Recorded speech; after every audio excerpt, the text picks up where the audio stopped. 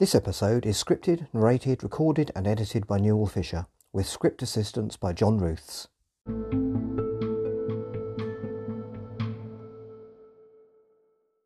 Hello, and welcome to the Watership Down podcast episode 62, in which we will be analysing section 4 of the 1978 film, The Chief Rabbit. Sorry about the slight delay of this episode. They have come out on about Tuesday recently, but it's been a busy week. This is also the first episode to use the incredible technical innovation of an external mic rather than just the inbuilt mic of my smartphone. I hope it makes a difference.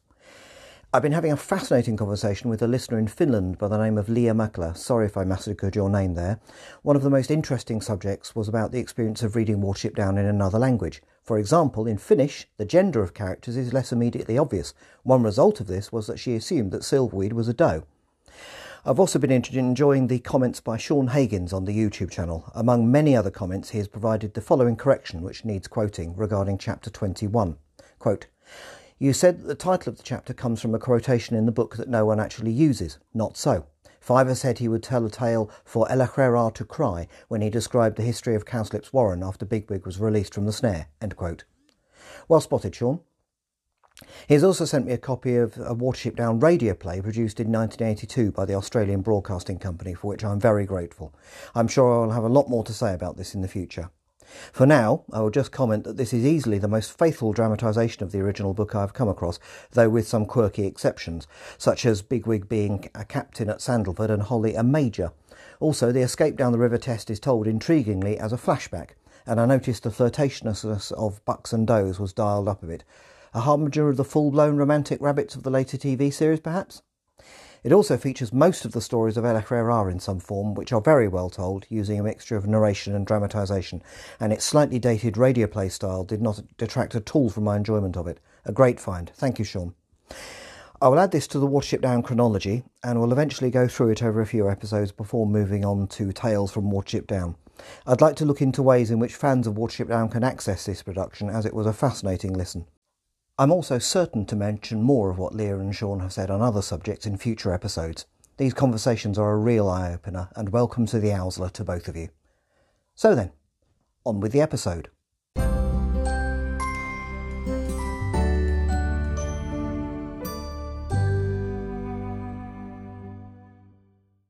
Section 4. The Chief Rabbit.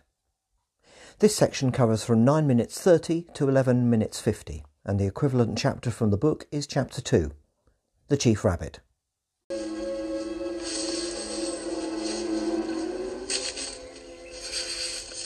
Hazel? It is Hazel, isn't it? It is. What are you doing here? We want to see the Chief Rabbit. As the music dies away, Hazel and Fiver approach a rabbit we immediately recognise as Bigwig, who is seemingly on duty guarding the Chief Rabbit's burrow. A shortened version of their first conversation from the book follows, in which we learn that Bigwig seems not to know Hazel well enough to immediately recognise him. In the background, Blackberry and friends appear as they try to listen in on the conversation. Once again, this is new to the film. Another change from the book is the interruption of Captain Holly, whose manner is very harsh compared to the way he acts in the book, even when trying to later arrest Bigwig and Silver. There he at least remains polite, until Bigwig attacks him. But here he's obnoxious right from the start, distractedly telling Bigwig to send Hazel and Fiver away between mouthfuls of grass. He even interrupts Fiver's attempt to explain why they need to see the chief. Combined with the Coltsfoot episode with Toadflax, we are really getting to see why rabbits would want to leave this warren. Bigwig demonstrates why he might not be ideally suited to this Owsla by being gentler with the visitors. It seems strange that he is able to just tell his Owsla captain he will handle it, but this is what he does, and nothing more is heard from Holly, for the moment. After being easily persuaded to let them see the chief and telling them to wait, Bigwig dives down a hole, and we hear his voice muffled saying, quote, "Excuse me, sir, these two outskirters have asked permission to see you. Is it all right if I bring them down?" End quote. He reappears in the hole, a little comedically I've always thought, and tells them to come with him. In the film, he says he will probably merely get his ears chewed off for doing Hazel this favour, as opposed to the full decapitation he anticipates in the book. Hazel and Fiver go down the hole after him. We cut right as Dandelion, then Blackberry, lead the group listening to the hole to try hearing what is said. Two other rabbits join them. These are Pipkin and, I think, the added female character Violet. And now we hear the Chief Rabbit's voice for the first time, echoing in his burrow as the camera zooms in on the hole. We are being taken underground as viewers for the first time in the film, and this is done very effectively using a detailed background painting that is used for zooming and panning. At first, we only hear the conversation with the Chief Rabbit, who is never referred to as the Threarah in the film, as the camera moves around the background that gives us a good look at the inside of Sandleford Warren. In this film, every warren has a different look. In the case of Sandleford, it seems quite neutral in tone, with no particular message being conveyed by how it is rendered. But there is still an air of mystery as we join this underground world that was, I suppose, rarely viewed in real life back then, as the technology to do so, i.e. small enough good quality cameras, did not really exist.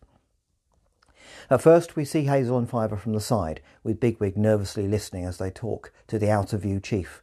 And then we see him clearly, an effective portrayal of the rabbit version of an elder statesman.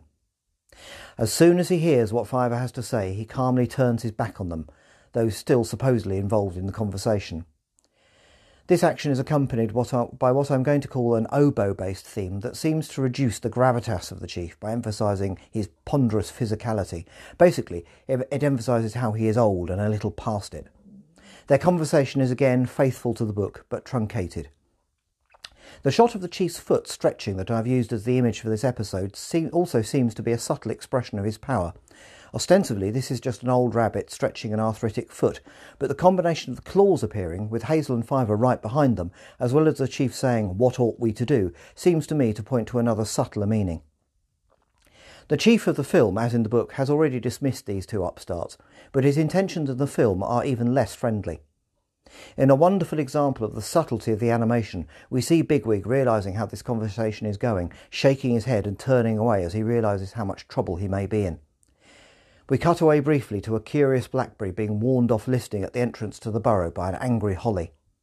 In the book, the Threarah gives a lengthy explanation as to why leaving the warren is impossible. Here it is truncated. Fiver's panicked reaction causes him to have a kind of fit in the book. Here he just runs away crying, "We can't wait."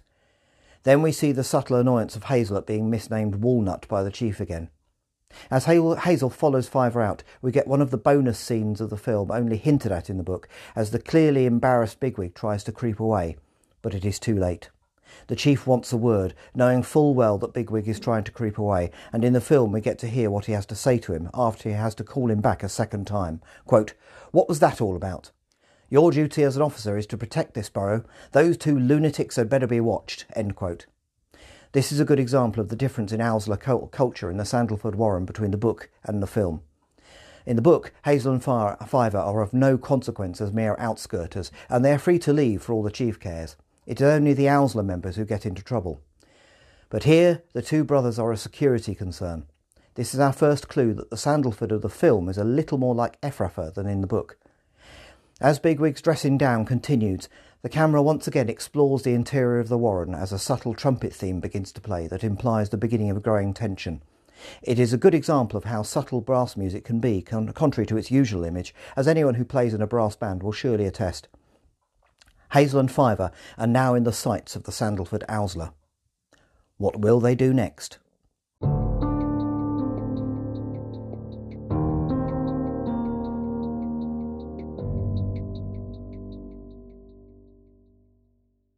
Comparison with the book. This part of the story is basically a summarised version of what happens in the book, only with an added sense of menace not yet fully realised. This is not a version of Sandleford where outskirters are just free to leave. In order to move things along, other rabbits are already in on what is going on, and events are about to escalate dramatically.